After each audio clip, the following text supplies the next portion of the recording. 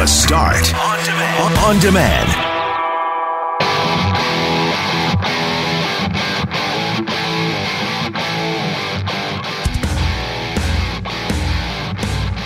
Joe Biden said it himself. This is so unpresidential.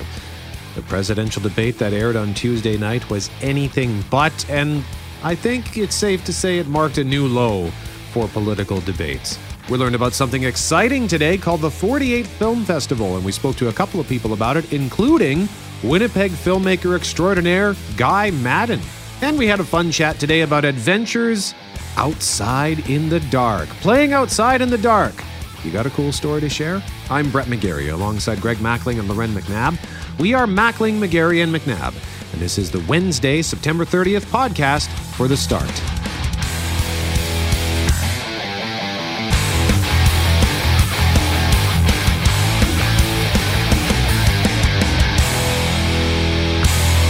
Mackling, McGarry, and McNabb, and crisis in McNabby Town. Oh, is there?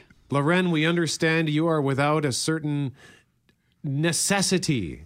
It's a necessity at this job, all right. And I wouldn't have said that even 2 years ago, but I woke up this morning, realized I had no coffee in the house. I honestly contemplated, can I make it to a Tim's in Winnipeg and back and just like really hammer out some intros and just talk to you guys via the phone and, you know, maybe just farm out some of the activity for 45 minutes so that I could get that coffee in. And now I'm Googling local coffee companies to see who delivers. I'm deep in it. Now that I've thought about it, I can't stop thinking about how there's no coffee in my hand. Loren, remember in Minnedosa, the town siren went off, was it at 8, noon, and 5? Do you not have access to the town siren where you live? I got a giant red button behind me. I'm just going to hit it in hopes that people are just like, woo! Oh, no, McNabb's got no coffee again. And here's the funny part about it. I usually only drink, I like to make the cup, hold it in my hand. It's nice and warm as I'm working in the basement, but I usually hardly ever drink more than half a cup. So it's more like just that thing that makes the morning normal isn't here. It's not really the caffeine or anything. It might be. Ask me in an hour, but it's just the ritual. Yeah. So because I was going to say, could you instead substitute in some a can of Coke or something if you need a jolt? No. Well, don't be crazy. What's crazy about that? Enough with your talk, okay? Let's real solutions. I'm looking for real, concrete solutions here, Brett. Well, when I need a caffeine jolt, I'll go grab a Diet Pepsi or something and slurp that back. But slurp, yeah, Slurpee is a good way to go again, too. Not an option. None of these are options for me people right now, unless you don't mind me doing a mobile show this morning, and I'll just drive from coffee to 7-Eleven joint and see where that gets me. Sometimes you have to do what you have to do, and if it comes to that, McNabb, we've got your back. If I'm mysteriously disappearing for the next 46 minutes, you know where I am. I think there actually was one day where I had this mad craving for a Slurpee, and it was around 5:15, and I thought, can I make it to 7-Eleven? Yes, I can, and I'm pretty sure this was back when it was just me and you, Greg, and I think I ran out to get a Slurpees because I just needed to have a Slurpee. Oh, well, we had that emergency 7-Eleven not too far away. Is it Barrie and Portage? Yeah. Or Hampton and Portage? Yeah, there's one on Ness and there's one on Portage. I think the Portage one's probably... Well, actually, I think they're about the same, really, when you broke it down from Polo Park. Yeah, it's a good from where we were in Polo Park. Yeah, because we were north of Ness. So yeah, the ferry road in Ness was probably the more expedient way to go. Now I want a Slurpee. Hey, Greg, did you watch anything on television last night? Do I have to admit it? No. Yeah, I did. Actually, I didn't.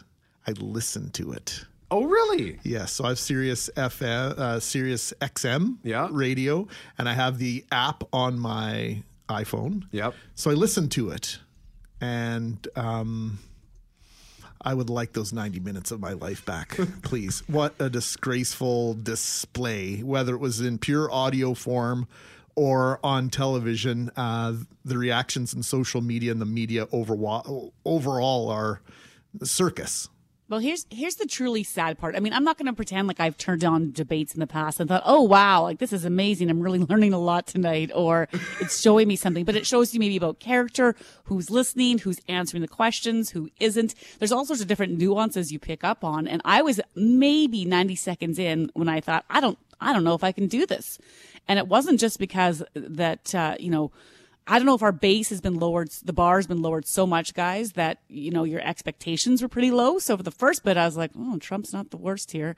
What was truly disappointing was how Joe Biden also performed. I just thought, this is what we've come to, these two 75-year-old men, and the age has nothing to do with it, but add in the moderator, there's 3 70-somethings up there just cutting each other off, not listening. Shut up was said, I think, more than 3 or 4 times, or shush up or shut it.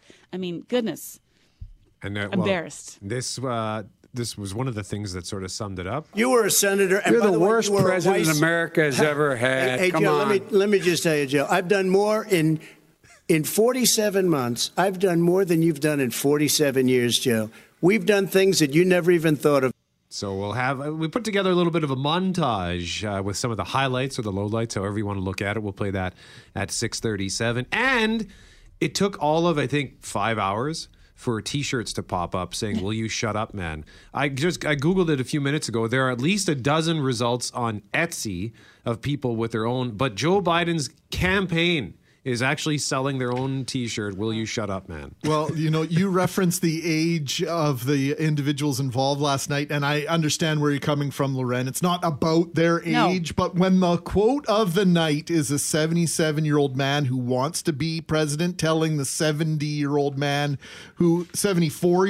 who is the president, "Would you shut up, man?" Perhaps that's all you need to know about what happened last night. That's pretty much it. And it's not about the age, although it is about, staring at the faces of people who look tired and the same as we've been before. In so many ways we've been down this road before. And I'm not meaning with Trump or left or right. Like we've seen this play out before. And you just think in 2020, can't we do better than this? Not just with the candidates, but just the words that are being used and the language that's being shared. Is there not more experience, more wealth of wisdom that would give me something to be inspired by? There was nothing there. And then on the line of, "Will you shut up, man?" Well, an American author I saw tweet out last night, will you shut up, man, is the line of the night. I feel for Hillary right now because I'm positive she wanted to say that and couldn't. And Hillary actually tweeted back, "You have no idea." And so 4 years ago, held it together and didn't say those words. And now they're the words of the debate. It's sad. The question is, Justice, radical left. Will you shut up, man? Listen, who is on your list, Joe? So we'll have more on this at 6:37 and throughout the day on 680 CJOB.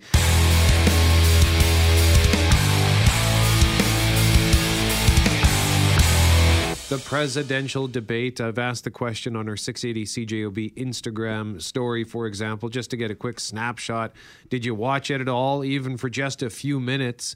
And so far, it's pretty close. It's just a little over. I'd say it's, I don't have the percentages. It's just going on vote count. I'd say it's about 60% yes, 40% no. So a lot of people checked it out even for just a few minutes. We would love for you to follow us on social media, by the way, on Instagram. But rather than explain what happened, why don't we just show you what happened? It was chaotic to the point. The radical left. Will you shut up, man? Listen, I don't wear masks like him. Every time you see him, he's got a mask. He could be speaking 200 feet away from it. He shows up with the biggest mask I've ever seen. I mean, I have a mask right here. I put a mask on, when I think I need it. Tonight, as an example, everybody's had a test, and you've had social distancing and all of the things that you have to. But I wear masks when needed. I paid $38 million 1 year. I paid $27 million. Show us your tax returns. I went. You'll see it as soon as it's finished. You'll see it. What do you want to call them? Give me a name. Give me a white name. Supremacists and who would right you like me to condemn? White supremacists and right Proud Boys. Stand back and stand by. But I'll tell you what. Somebody's got to do something about Antifa and the left, because this is not a right-wing problem. This is a left-wing. This is a left-wing problem. Marked by interruptions, moderator Chris Wallace frustrated. Gentlemen, I hate to raise my voice, but I see it seems to be, why should I be different than the two of you to get the final word, Mr. Well, it's hard to get any word in with this clown. Excuse me. Hey, let me just tell you. No. All right. Now, Greg, I know you've got lots to say, but Loren, before Greg lets her rip, I think I got home yesterday to a text message, and I can't even repeat what you shared with us, but it was an expression of your dismay. Well, I think that, you tune in for lots of reasons. I think a lot of people are already decided before they tune in. And I've said that before. And so they just kind of want to see if their feelings match what they see on stage. And my bigger concern is if you were undecided and you went into that, what were you left feeling, thinking, and learning last night? And we've had this conversation so many times before about the debate and the format. But if two grown men cannot pause and listen to one another, Trump interrupted, he started it, and I'm not trying to sound like a child, he started it, but the interruption was insane. The moderator, at one point, Trump turned to debate with the moderator, Chris Wallace, and he struggled to rein in the situation. And Joe Biden can be a good speaker. And if you were only tuning in for the first 10 minutes, you didn't get that from him. It got better a bit later for him, but it didn't off the start. And so if you were tuning in to say, okay, well, I don't know, what does this other guy have to say? Well, you didn't hear that in the beginning. And I wonder how many people after 6-7 minutes just turned it off. Well, I would agree. Joe Biden missed some great opportunities, some open nets, if you like.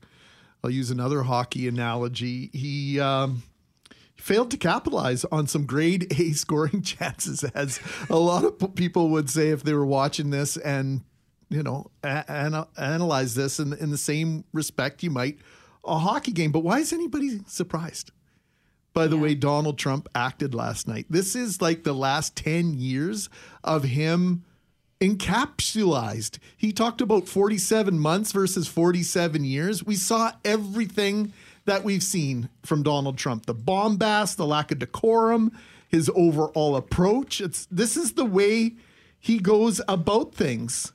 The Washington Post said that Trump's baffling strategy was to tweet out loud for 90 minutes. If you haven't been paying attention, he's been governing by Twitter from day one, expressing his thoughts, despicable, baffling, or otherwise, via Twitter for a decade. I got a bing on my phone at 9:51 last night, and it said this: "Wow, that was a disappointment. What a clown show." My response: a disgusting display by one, a weak performance by another. And then the response went like this: I favor the Trump administration, but wow, very disappointed in him. So I don't know who won this debate, but I can tell you this: if you didn't watch it, if it didn't garner any of your attention, you probably are the winner. Yeah, I would think so. I saw a couple of people echoing that on social media. I tried. I got home from golf, as I mentioned, and once I got settled in, I turned the TV on at 8:25, I think it was, and I watched Donald Trump proceed to talk over the moderator and talk over Joe Biden for 5 minutes, at least 5 minutes straight, and then finally Joe Biden spoke. And about 10 minutes in, I said, "That's it. I can't do this. I just can't watch this anymore. I've seen what I need to see." And I just resumed watching Ratchet on Netflix. Now, near the end, Loren, is the comment. I think that surprise, once again, is probably not the word, but the biggest oh my God moment was when Trump addressed or attempted to address his feeling on racist groups and white supremacy. And Sandra just texted in that comment about stand by is already being shared everywhere by the Proud Boys. They are embracing his comments, and it's absolutely disgusting. She also says Chris Wallace was horrible. That's a thankless job. I don't know who in the heck would volunteer to do that next time. I'm surprised anybody agrees to do that anymore at all. Yeah, exactly. It's sort of like hosting the Oscars, I think. It's just a horrible position to be put in. But this whole idea of telling these white supremacists to stand down but stand by. It was Proud Boys, stand back and stand by. And so it was this reference to Proud Boys that, had many outrage because the connections to potential violent white nationalist groups and the whole idea of stand down and stand back and stand by. Who's he speaking to and what was the messaging there? And then there was also a little effort to challenge Trump on that remark by the moderator. It kind of got pushed under the rug like so many things because Trump just kept on talking.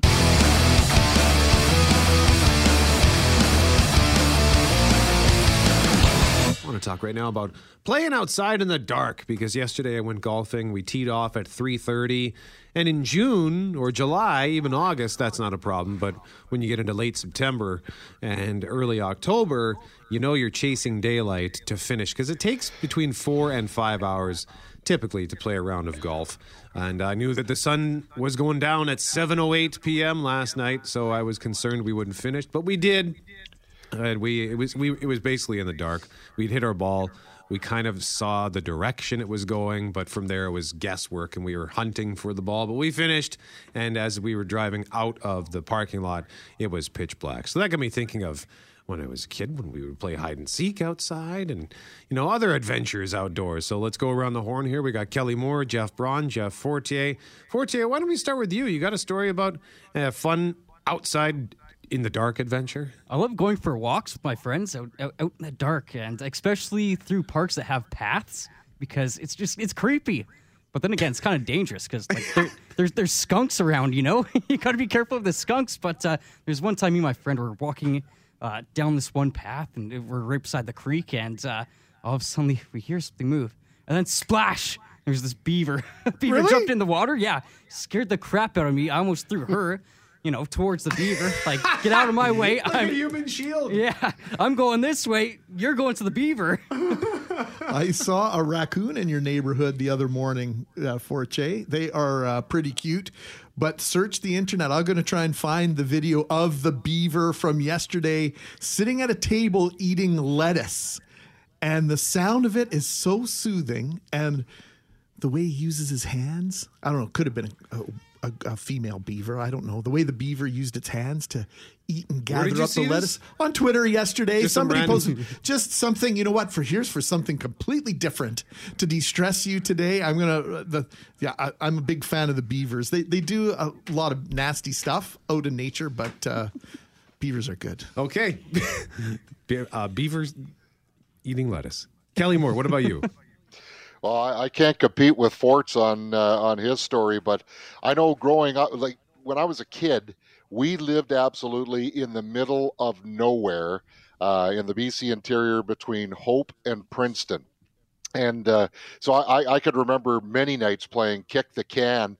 And when it was pitch black dark, you might even see the odd spark on the concrete from kicking the can. But it was called an auto court, but basically there were cabins and camping was what my parents owned. And so I remember there was this one night, and myself and my 3 older brothers, we slept rather in one of the cabins, which as a kid, it seemed like a far away distance, but it probably wasn't that. Anyway, one night we're walking down to cabin 7 to hit the sack, and all of a sudden we see these 2 eyes looking at us in the dark. And there had been a bear roaming around on the property, so we hightail it back to the office where my parents were based out of. And I was the slowest of the 4, so my mom said, "Where's Kelly? Where's Kelly?" And all of a sudden you hear this thunk in the porch. There he is, Mom. So yeah, it was not necessarily a game, but it was certainly something that's always stood out in my mind. Jeff Braun. Some friends and I went out to a buddy's cabin this past weekend, and we've been doing this for 25 years.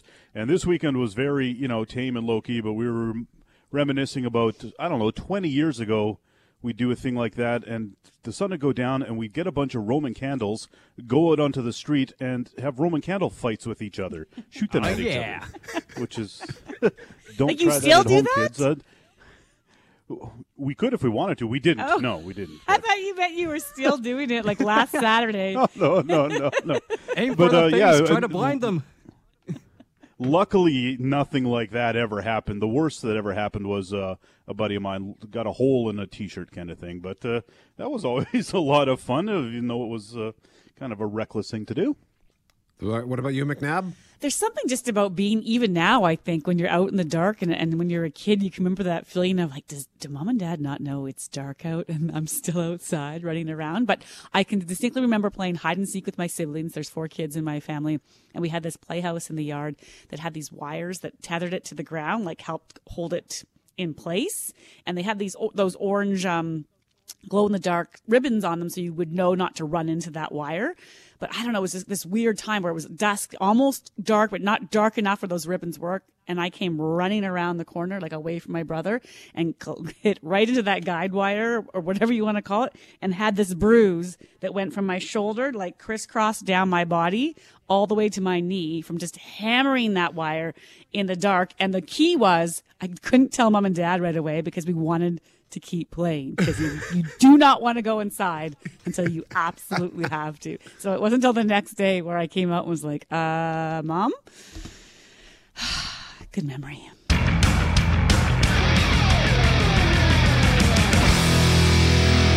A Winnipeg filmmaking legend and a pillar of the Winnipeg filmmaking community are teaming up with one of the largest film festivals on the planet to celebrate up-and-coming Canadians who live to tell their stories on film.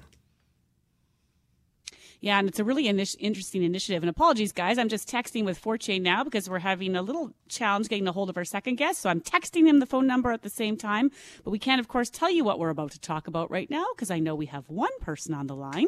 The first is Ben Williams, who's not from Winnipeg but has embraced our community, and it has also embraced him back. His work with young filmmakers in our city has had a tremendous impact by giving these storytellers an opportunity to create and share their work. That's our first guest who we have on the line, and we also have our second one, Greg. Yeah, Guy Maddin has helped to make Winnipeg a filmmaking hotbed. You could also argue that his films have helped to perpetuate Winnipeg's role as a character in film and television, the saddest music in the world, and My Winnipeg are Maddin's two most well-known creations. Ben Williams and Guy Maddin are here to tell us about the 48. Good morning, Mr. Williams. Greetings. And good morning, Mr. Maddin. How are you today? I'm great. Good morning. Thanks so much for having us on. It's a tremendous honor to have you on with us. Ben, am I supposed to refer to you as Director of Curiosity and Eclecticism? There we go. Correct. I knew I'd get it out.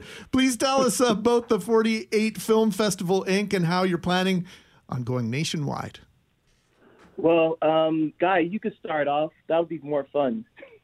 Yeah, sure. I don't know how much fun it'll be to listen to me, but the festival is going to be a riot. It's a 48-hour film festival that Ben and I started talking about, and he convinced me that it's such an amazing idea. Sometime in May or June, a little vague on the dates thanks to COVID, Ben will fire a starting pistol, metaphorically, at about 5 p.m. on a Friday, and the 36 entrants in this festival will have 48 hours to conceive of a script, write it, cast it, shoot it, find locations, shoot it, props, costumes, score it with local musicians, using local unionized actors for free, thanks to a deal he scored with the local ACTRA representative, and then project the movie at 5 p.m. on that Sunday. So you've got a movie that's conceived and projected all within 48 hours. The movies are short; they're in the 3 to 4 minute range, and the contestants or competitors or whatever they are, the artists, come from all age ranges and demographics, and they're just given at 5 p.m. on Friday a few restrictions to prevent them from preparing their movie too much before. They're told the exact running time, say 3 minutes and 17 seconds. They are given themes they have to include in their project, greed, lust, sloth, coming of age, taking flight, injustice, love, etc. And there's certain shots they have to include in their movie as well, an overhead, a moving camera shot, or tightly edited sequence of short shots, that sort of thing. So it's pretty wild and woolly. And yeah, Ben is the director of Curiosity and Eclecticism because there's just so much freshness in this, and we needed better job descriptions. And mine is director of Optimism and Mischief. I'm starting to get delusions of grandeur and want to be a minister of optimism and mischief. It just seems like there's just so much optimism in films made under these conditions, and so much mischief too, and anything can happen. And things are wild and woolly and fun. And what visionary Ben has done is take this 48-hour film festival, nationwide. He's got it going. He's got it confirmed in seven provinces and 2 of the 3 territories. And by the time springtime rolls around, we'll have it everywhere. It's I don't know. It's just going to be so much fun. And Ben can talk about some more things. Well, before we talk to Ben, Guy, I wanted to ask you, even though 3 minutes, it's not a full feature film, it's not 90 minutes, it's just 3 minutes, but putting together video is not a quick, simple task. I know that there are apps now where you can do quick little videos easily, but to actually make a full production, 3 minutes is still a lot of work. So do the people involved, do they sleep at all during this weekend? I don't know how much. I think there's a lot of sleep deprivation involved. Yeah, and the world is getting used to watching short films. Think of TikTok. You can say, and commercials are, 15 seconds, and they sometimes feel way too long. You can do a lot if you're really sharp. You can do a lot in 3 minutes and 14 seconds or 3 minutes and 44 seconds. It's that'd be like an epic narrative. And well, Ben's arranged for kind of like a speed dating thing for you to meet up with potential collaborators before the starting pistol is fired. So that would be musicians and actors and technicians, like cinematographers and lighting people and stuff. So, yeah, it's a super collaborative effort, and it does require some organization. But then I imagine it's just shooting these things and editing them in such a short time frame just must get so chaotic. I think there's a lot of sleep deprivation and thus mischief in the final product. I don't know. It's just an amazing thing to behold when it's all done. So, Ben, tell us a bit about that meeting point, because the actual creation of these shorts, the 48-hour film festival, isn't until next spring, as I understand it, but there's a meet this weekend? Yeah. So basically what we've been doing every year, when we do our 48s here in Winnipeg, we have a meet and greet, and we try to get actors and filmmakers and composers together. And so we have Manitoba Music's going to be there. We have ACTRA that's on board. And basically what's going to happen is that Guy and I are going to be on a live Google Meet chat, and we're going to be doing an announcement with Manitoba Music. And then for about 20 minutes to about 30 minutes, then we'll be doing like a circle chat with those who want to remain on. And so basically this is kind of an opportunity to network because we can't meet in person. So this is we'll be the first one in this province, at least, to host something like that, where we're connecting filmmakers, and we want to do it monthly, and we also want to work with musicians. And so this will be a recurring thing. The website is the48filmfest.ca. Email if you want to get involved, or you know somebody that's a filmmaker, an aspiring filmmaker, and you want to help inspire that in them. Info at the48filmfest.ca. Connections to the Toronto International Film Fest. Lots of angles to discuss. We'll have to have you gentlemen back on as we get closer to the big event in the spring. Thanks for this, gents. Thank you. That would be amazing to talk more.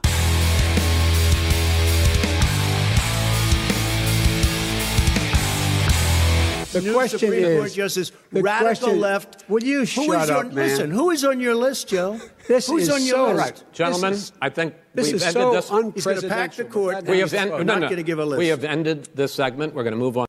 Wow. So soothing. We went from those cute animals eating corn and cabbage to animals not listening to one another, and maybe that's a bit harsh. I don't know. That was tough, Greg. And I think we want, when you're debating someone or having a conversation with someone, I think shut up is the last thing you usually throw out. At the same time, there was no room for Biden to respond almost ever because of all the interruptions. Yeah, well, that's Trump's style. He tries to beat you down. He tries to be the bigger man, figuratively, physically, literally, in every single way. You can even listening to the audio, the way that Donald Trump's voice dominated over top of Chris Wallace, the moderator, and Joe Biden's was very noticeable. But Brett, I think we've all been in these situations with our partners in life where we have an argument or disagreement about something, and the very best argument you have the best arrow in your quiver, so to speak, is completely lost when the person on the other side says, hey, we're not supposed to talk to each other like this. You're yelling. You're being too loud. I'm not going to listen to you until you speak to me in a different tone. If you spend half the argument laying out the ground rules for your argument or your disagreement, the very best point is going to get lost in translation. Well, and then what ends up happening in that moment, too, is because they're not listening to your point and they're instead picking at the way that you're delivering it, well, then that makes your emotions take over. And then whatever logical point you may have been making, even if it's doing so passionately, suddenly becomes emotional and angry. And then you lose the plot and you end up saying things like, well, you just shut up, man. And the instinct to want to leave in that moment. We've all been in those arguments before, and a debate's not supposed to be an argument. It's supposed to be a chance for two sides to give their opinions and their strategies and moving how they'd move forward. But whatever, it was an argument in the end. And the instinct to wanting to get off that stage must have been so high. It's the same way you want to just slam the door and leave the living room or go outside for a walk or cigarette if I smoked, like you're just done. Sometimes you just need to get in the car and go for a drive. Cooler heads prevail. We'll talk about this later. No, I want to talk about it now. No, I think we should talk about this later. But that wasn't an option last night. The Biden camp has already said that they will go ahead with the other two debates, although lots of speculation on all the networks last night was whether or not Joe Biden would in fact agree to come back after that, as one analyst on CNN called it, S show. Yeah. And she did not mince words. She said the word, Dana Bash. And I think that encapsulates it very nicely. He has to come back. If he doesn't, then he's a coward, right? So he's in a no-win situation if he declines to go through this again.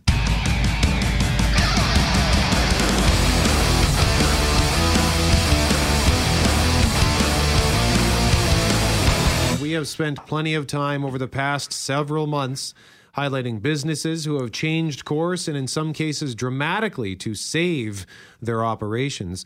Retail shops and restaurants are not the only ones who had to pivot. Yeah, very early in the pandemic, Brett, the nonprofit community declared an essential state of emergency.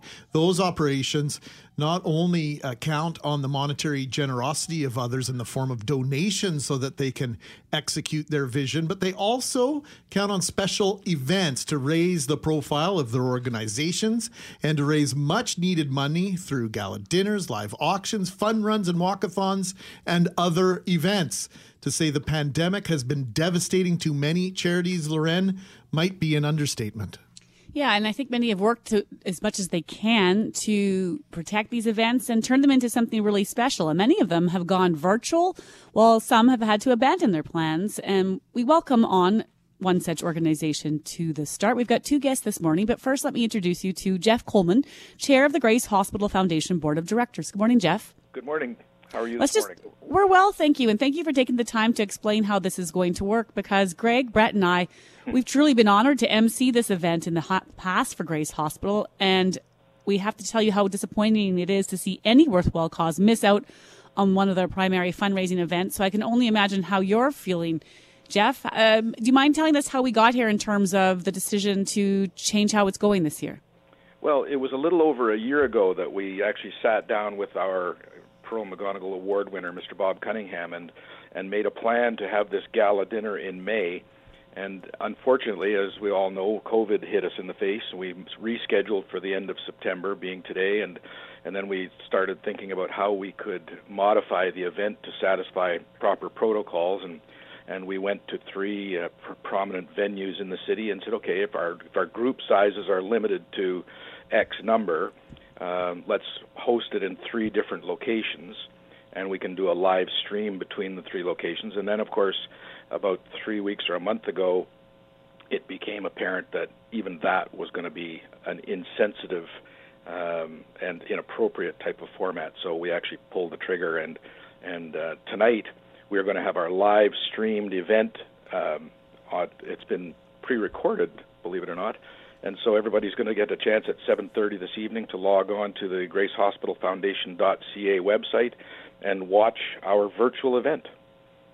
And one of the highlights of the gala that you mentioned is the Pearl McGonigal Award for a Lifetime of Achievement. And Bob Cunningham, as mentioned, is a 2020 recipient of that fine award. So we say good morning to Bob and congratulations to you, Bob. Bob, are you there? I am. Well, congratulations to you, sir. Thank you very kindly. Yes, thank you for allowing us to be on this morning. So we would love to hear about your affection for the Grace Hospital. Tell us about that. Well, I go back probably to the early 90s when I got involved, I guess, in a financial way at that particular time, and received a call from the Honorable Pearl McGonigal. And, of course, when Pearl calls, you don't say no. So I got involved financially, and then later on, as the years went by, I got called upon to help them with their fundraising. I have some experience in fundraising, capital campaigns, and so on. So I got involved. Jeff called me, and Johan Enerson, the executive director from the Grace Hospital, and we met. And of course, the rest is history. And I'm truly honored to be recognized by the hospital for receiving the Pearl McGonigal Award. I think it's very special, and I'm humbled for sure. Yeah, well, humility goes a long way in life, Bob, and I can hear it in your voice and in your tone. What is it that makes philanthropy such an important part of who you are? Well, I guess when I come from the town of Clandeboye, we were financially challenged. We weren't poor, but we were financially challenged, as many families were back then. And so when I left home, my father's advice was to make sure that I was always kind to people and to give back where I could. And, I've certainly tried to honor his wishes. I've had a pretty successful run in business, and I just find that it's easy for me to reach out and support organizations, and the Grace Hospital is certainly one that's front and center.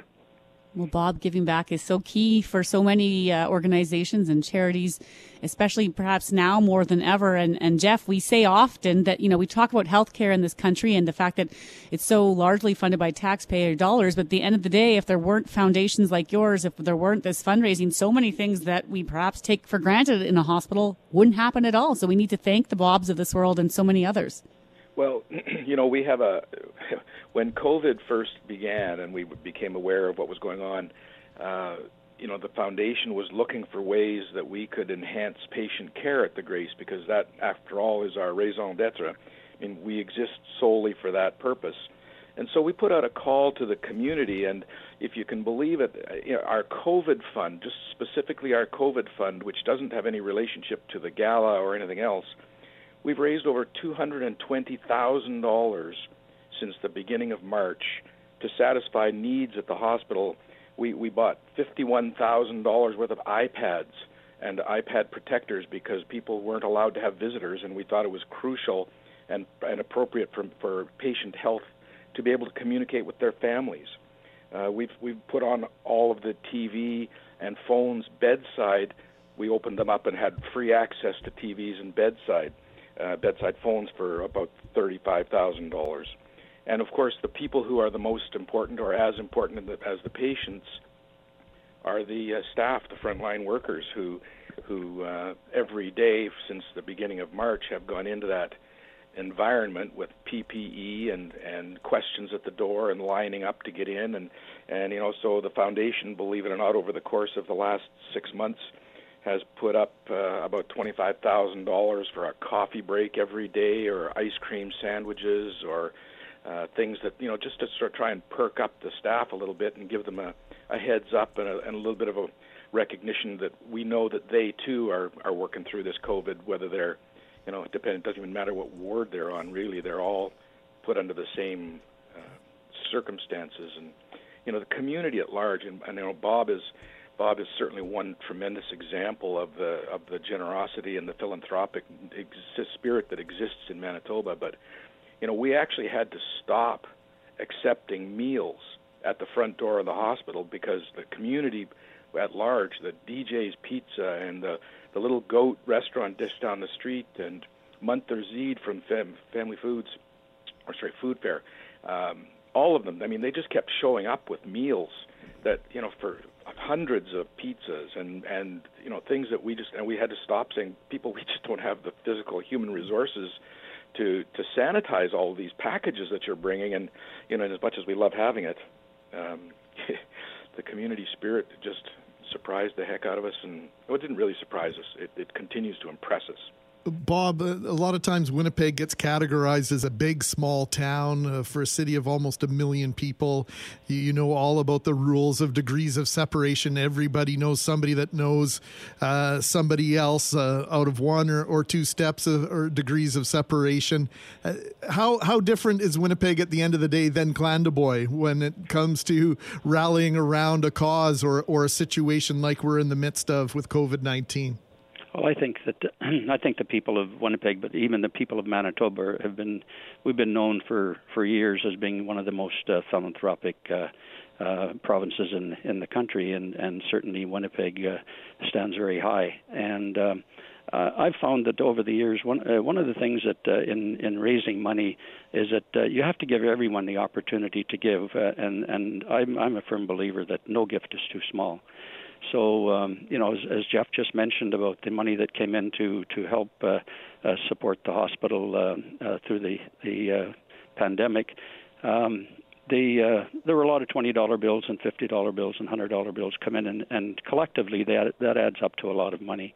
The people in Winnipeg are very generous, and I've been involved in quite a few capital campaigns over the years, and I find that the generosity of the people in this city is just fantastic.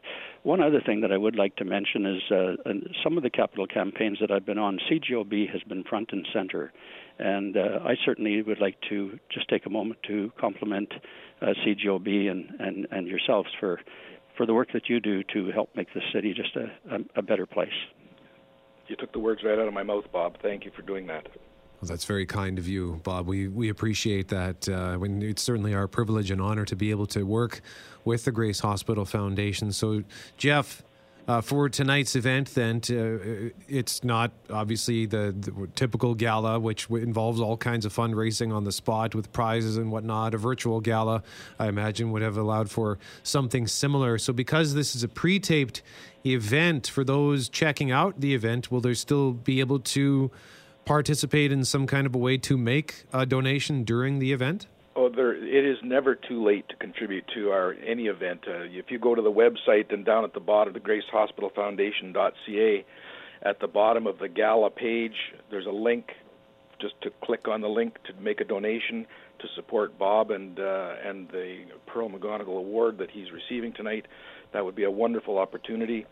We had a 50-50 draw that sold out in a matter of 4 or 5 days earlier on in this month, and we were so taken back by the fact that it sold out that we've now been approved for a second one, which will I think it'll be going live in the next couple of days. So there's an opportunity for a 50-50 draw, with the draw to be held somewhere towards the end of October.